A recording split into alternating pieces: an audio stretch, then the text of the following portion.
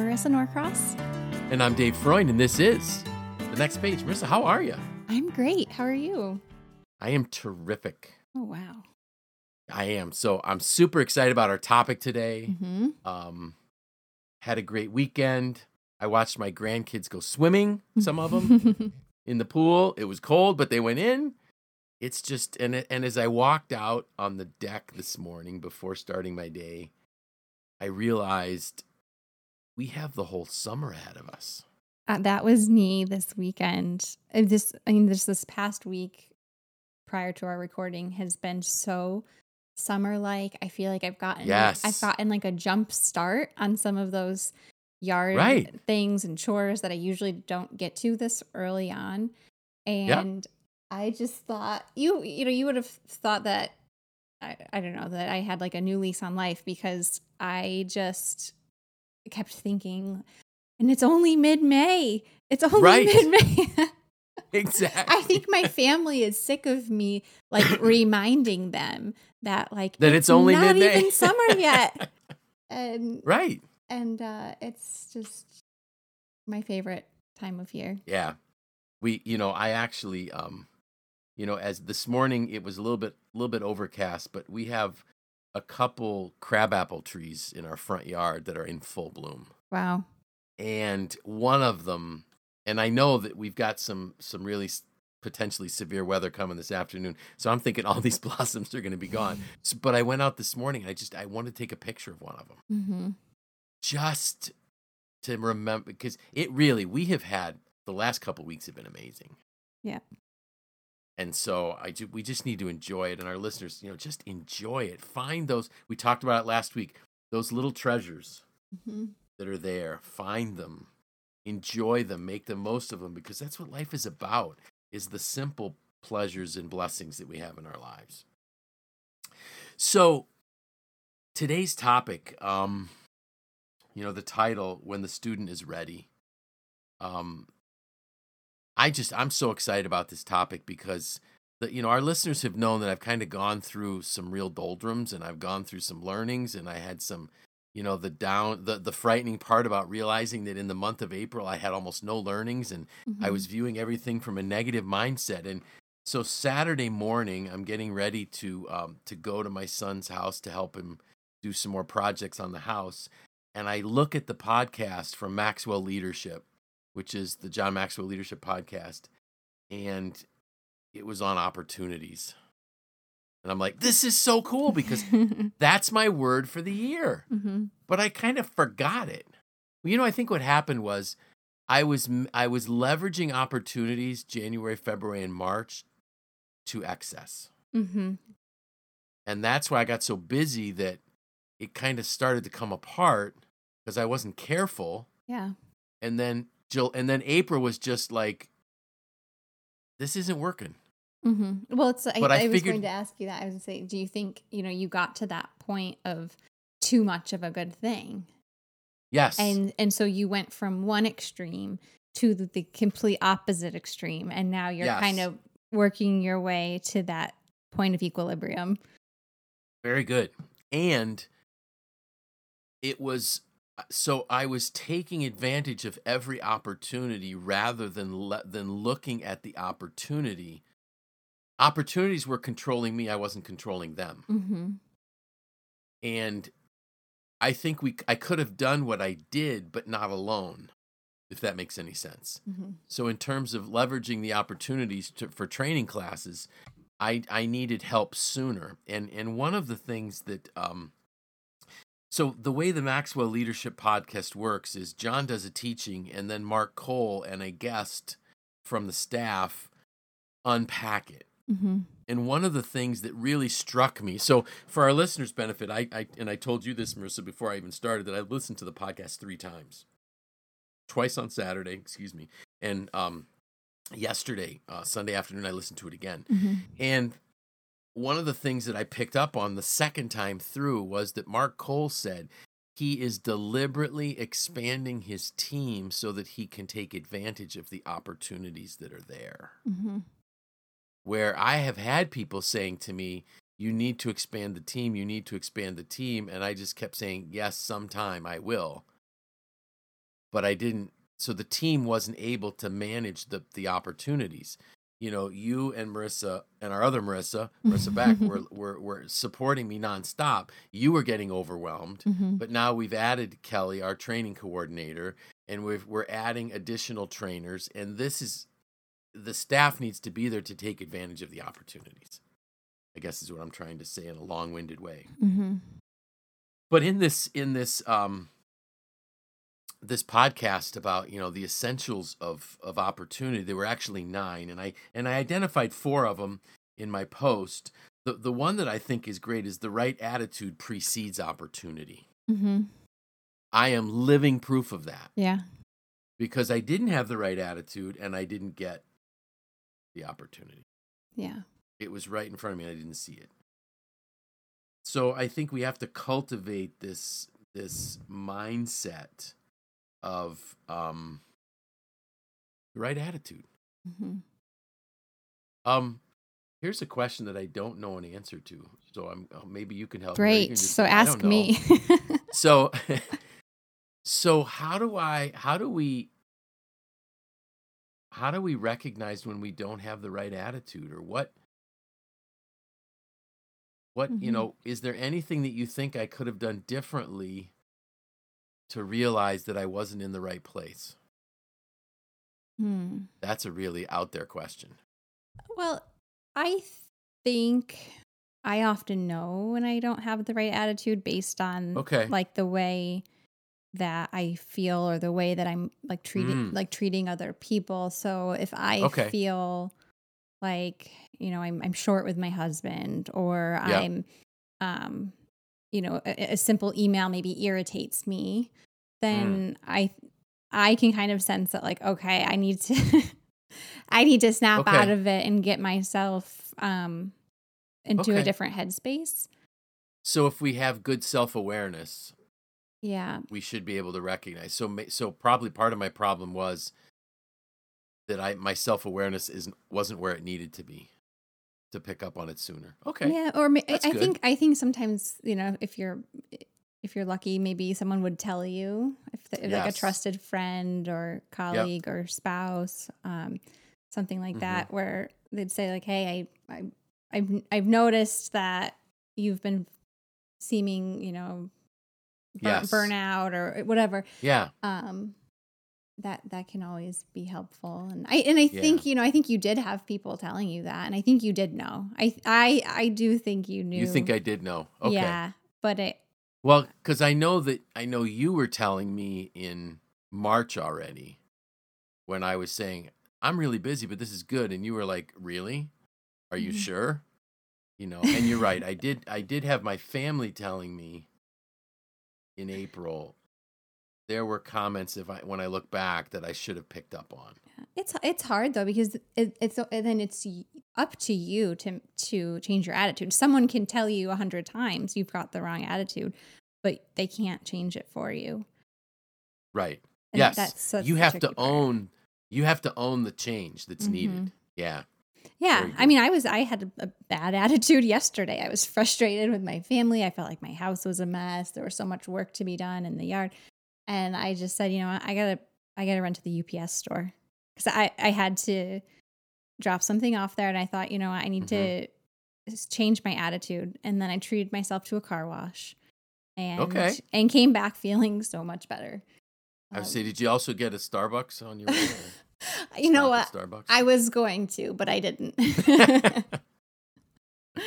And I didn't help you because I sent you a picture of my grandkids in the pool. So like, look at what we're doing already. No, I will tell you that when I got that picture, I was sitting by Casnovia Lake with my friend. So, good. So I was in a much better place physically and mentally after that. That's good. That's good. So the first thing, the right attitude precedes opportunity. I love this second one. I just love the way it's worded. Opportunities are a result of pluck, not luck. Yes. I just thought that was cute. Then there was a quote from George Bernard Shaw. The people who get on in this world are the people who get up and look for circumstances they want. And if they can't find them, make them. I love that. That's awesome. It's pluck, not luck. So, too many of us, we just sit there and we wait. Yes. Well, if you just sit there and wait, nothing's going to happen. Exactly. So that was a really cool one. Motivation always comes before opportunity. And then I started thinking about, so what, where do I get my motivation? Because some days I don't feel like it. It's just fact. And so I teach a class on motivation, and I have a statement in the class that says motivation is like a fire. You need to add fuel to it to keep it going. So for me, I identified as immediately when I was writing the post was my every other Thursday John Maxwell team mastermind, where it's 1 hour. It's a standing group, but we don't all make it each week, every session. So every other week we meet on Thursdays from 6 to 7, and we start out with wins. What are our wins? And like last time, a new member of our group, first time he had ever joined, talked about some contracts that he was able to get. And his biggest issue was, how do I deliver the goods? And what was neat was they're all there were a group of like 4 of them in Indiana. And they're very close to each other. So now they can help each other deliver the trainings. But whenever I'm on that, so we start out with our wins, and then we get to, what are your struggles? What are you working on? What do you need help with? And we share ideas with each other. And as soon as that's one of the fastest hours of my week. And when it's done, I'm so powered up, pumped up, ready to go, ready to look for opportunities, ready to see them, ready to pluck them. So I think if we can find whatever it is that motivates us, make sure those motivations are handy and nearby. Do you have things that you think are motivations for you, or that charge you up when you get really low? For me, I really look at motivation a little bit differently, more like consistency. Okay, good. For me, it just simplifies decision making to have a consistent practice that keeps you on the path you're headed in. So just maintaining consistency is motivating to you. I think it has. I think they're different, but I think it has the same effect for me. But if I need kind of like a boost, like if there's something that maybe is looming over me that I know has to be done, but I don't really want to do it. That's a motivation killer. That's a little different. I might say, okay, I'm going to take a 10-minute walk, set a timer, and then I'm going to work on said project for 30 minutes. And again, set a timer. I wouldn't say that's incredibly motivational, but it gets things moving. And then I think once you are in that place, you're like, okay, this isn't so bad, and you can maintain that momentum. Yeah. I agree with you that having tasks hanging over me that need to be done but aren't just kill all my motivation. Yeah. But engaging, I like how you said that, but engaging in doing the next thing on that task is motivating. So that's a great point. Thank you for bringing that up.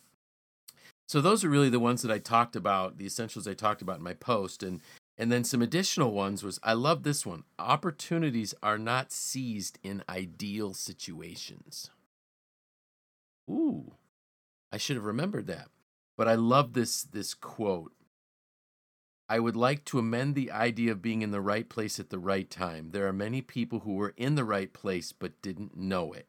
You have to recognize when the right place and the right time fuse and take advantage of that opportunity. Isn't that so true? There's so many people, like the right place, the right time you're never the only one there. Others missed it. So for me, that was a great encouragement to think differently in those moments. And it kind of runs me quickly into another one here, that opportunities can multiply or disappear. And as I was thinking about that one, I realized that opportunities have a shelf life.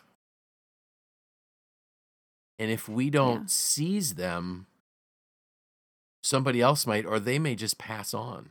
Mm-hmm. And somebody might say, well, what do you give us an example? Well, when the world went virtual, WebEx didn't catch on quick enough, in my opinion. Mm-hmm. And I think they lost a ton of market share to Zoom or Teams. And if you think about how did Zoom reacted so quickly, I don't think WebEx did.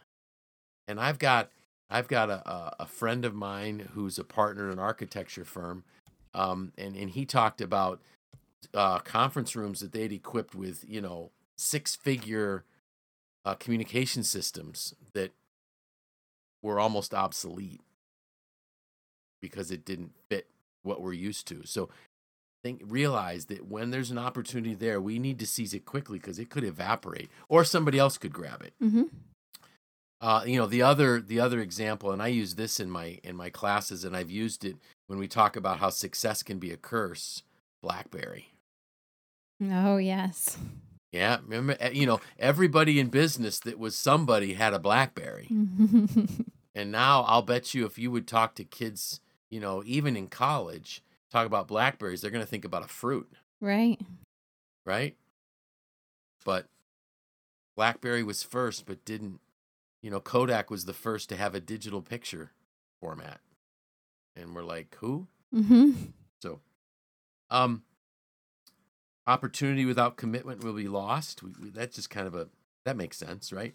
But then this one, opportunity is birthed out of problems. But last week we talked about, if you want an easy life, you're not going to be successful because growth comes through things that aren't easy. Mm-hmm.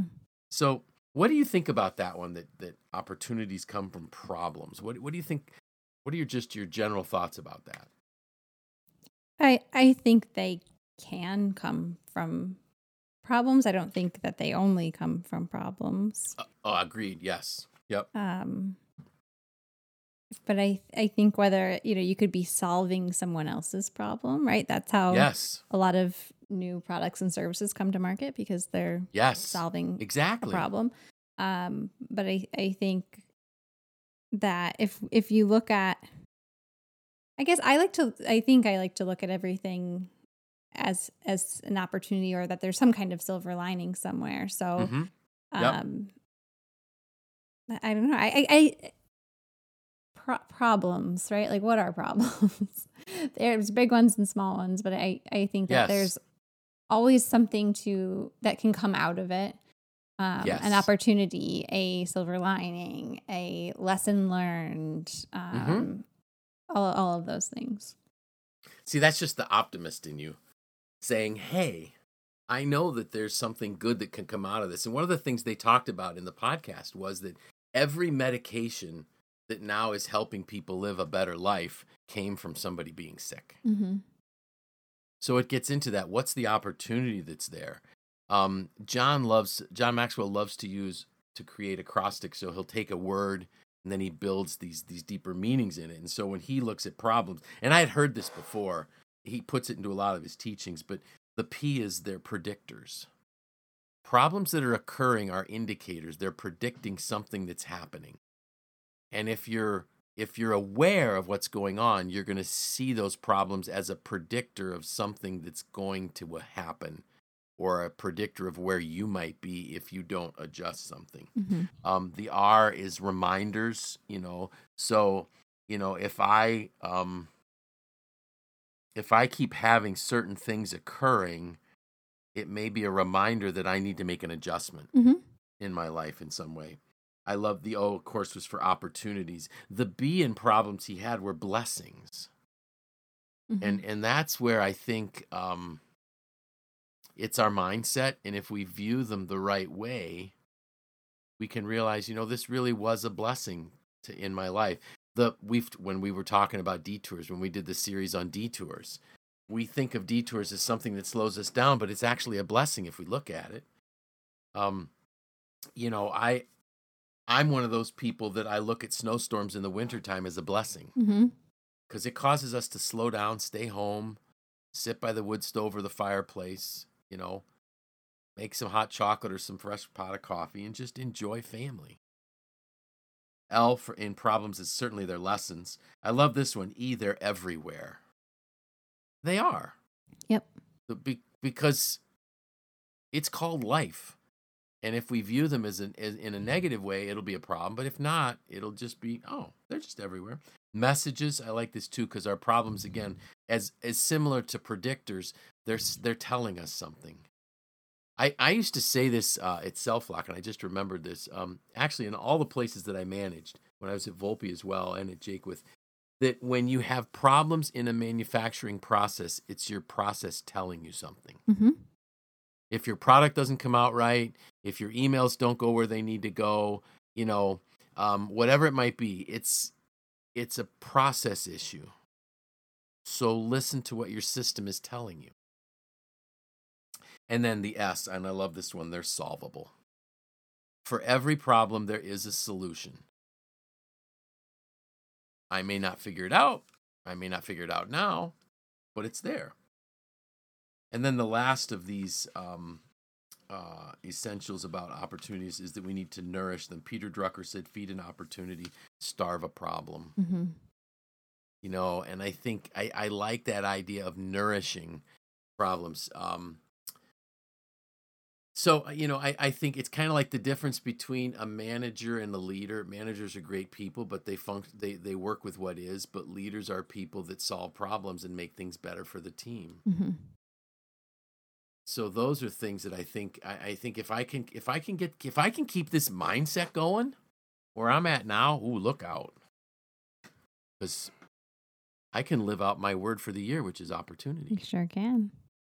But I need the right attitude. I need the team. Mm-hmm.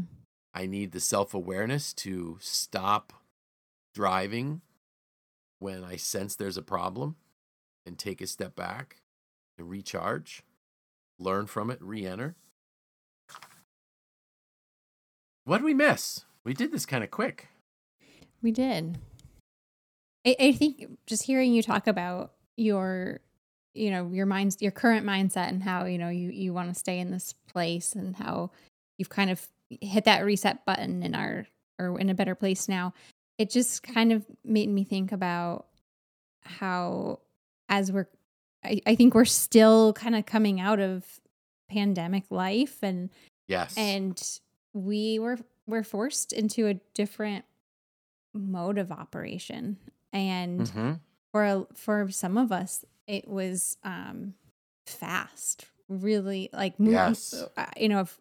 And now we have to learn how to pump the brakes a little bit and think like, hey, I'm not living in crisis mode anymore. I need to kind of adjust back down, which can be hard, which or at least for me is really hard. And you obviously have experienced that just recently, is saying like,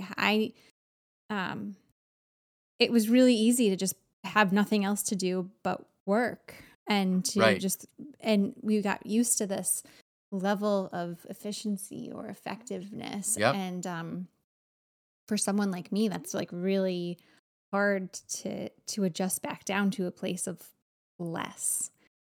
Right. But this is one of those situations where less can be more. And yes. And I think where a lot of us are still struggling with that. Yeah. And figuring out how to be that to maintain that level. Right. Well, maybe, when you were at home, you could operate at one level, but being in the office, there's more time. Certain things take more time, or you're spending more time, maybe just casually catching up with people that can feel like, okay, I'm not being effective right now, or I'm not being efficient, and it's hard. To make those shifts. Yeah, and I think as we get toward summertime, people need to use that as a trigger to slow down a little bit and get recharged. If you've got children and they're home from school, it's going to create a level of stress. but also try to find a way to increase some connections over the summer months, doing things that are typical summer bucket list things, right? Seasonal bucket lists. And I think the other thing too is that I learned is make sure you're listening to the people in your life who are telling you something's going on. You know, you were telling me, my wife was telling me, my son was telling me. I wasn't listening because I was driven by a metric that, if I wasn't careful, was going to burn out. And that was revenue. And then why would it burn out? Because nothing new was being created. So I've had, I used you and our listeners as accountability partners. You said, what are you going to do to make sure you don't increase your work? And I said, I will not take on any more work through the end of June. And I've stayed true to that. And I had somebody today say to me, so when can we start this, June or July? I said, July. Because I've committed to June. There's nothing, May and June are booked. Yep. Now, could I horseshoe things in? Yes. Will I? No. And if I had to do it over, I would have moved some of my May to July. So, and I remember you tried to get me to do that. You said, well, what if we start this class in July or August? No, let's try to get it into. And you're like, okay. And you even said, I think you're going to have trouble with the schedule on this one. I said, no, we'll keep it straight. No, we didn't keep it straight. So next time you can just say, just remember, I told you this before. And I promised to listen. And I have now made that commitment to all of our listeners that I will listen to a public commitment. I will listen to Marisa going forward. All right. Hey, any special plans? You're going to be making a trip, right? Yep. I've got a trip coming up. Well, by the time this airs, I'll already be back. You'll be back, but we're busy doing our summer things early. So Good. We had our first little fire and s'mores. Awesome. This past weekend. So we're enjoying our season. I need to do that. So I'm committing to you and our listeners that, because last year for my birthday, my wife gave me one of those solo fire pit stoves. Yep, that's what we used. And it's sitting on the deck. I just didn't use it yet. So I've got to commit to doing that before our next recording. How's that? Sounds good. All right. So with that, I'm Dave Freund. I'm Marisa Norcross. And this was The Next Page.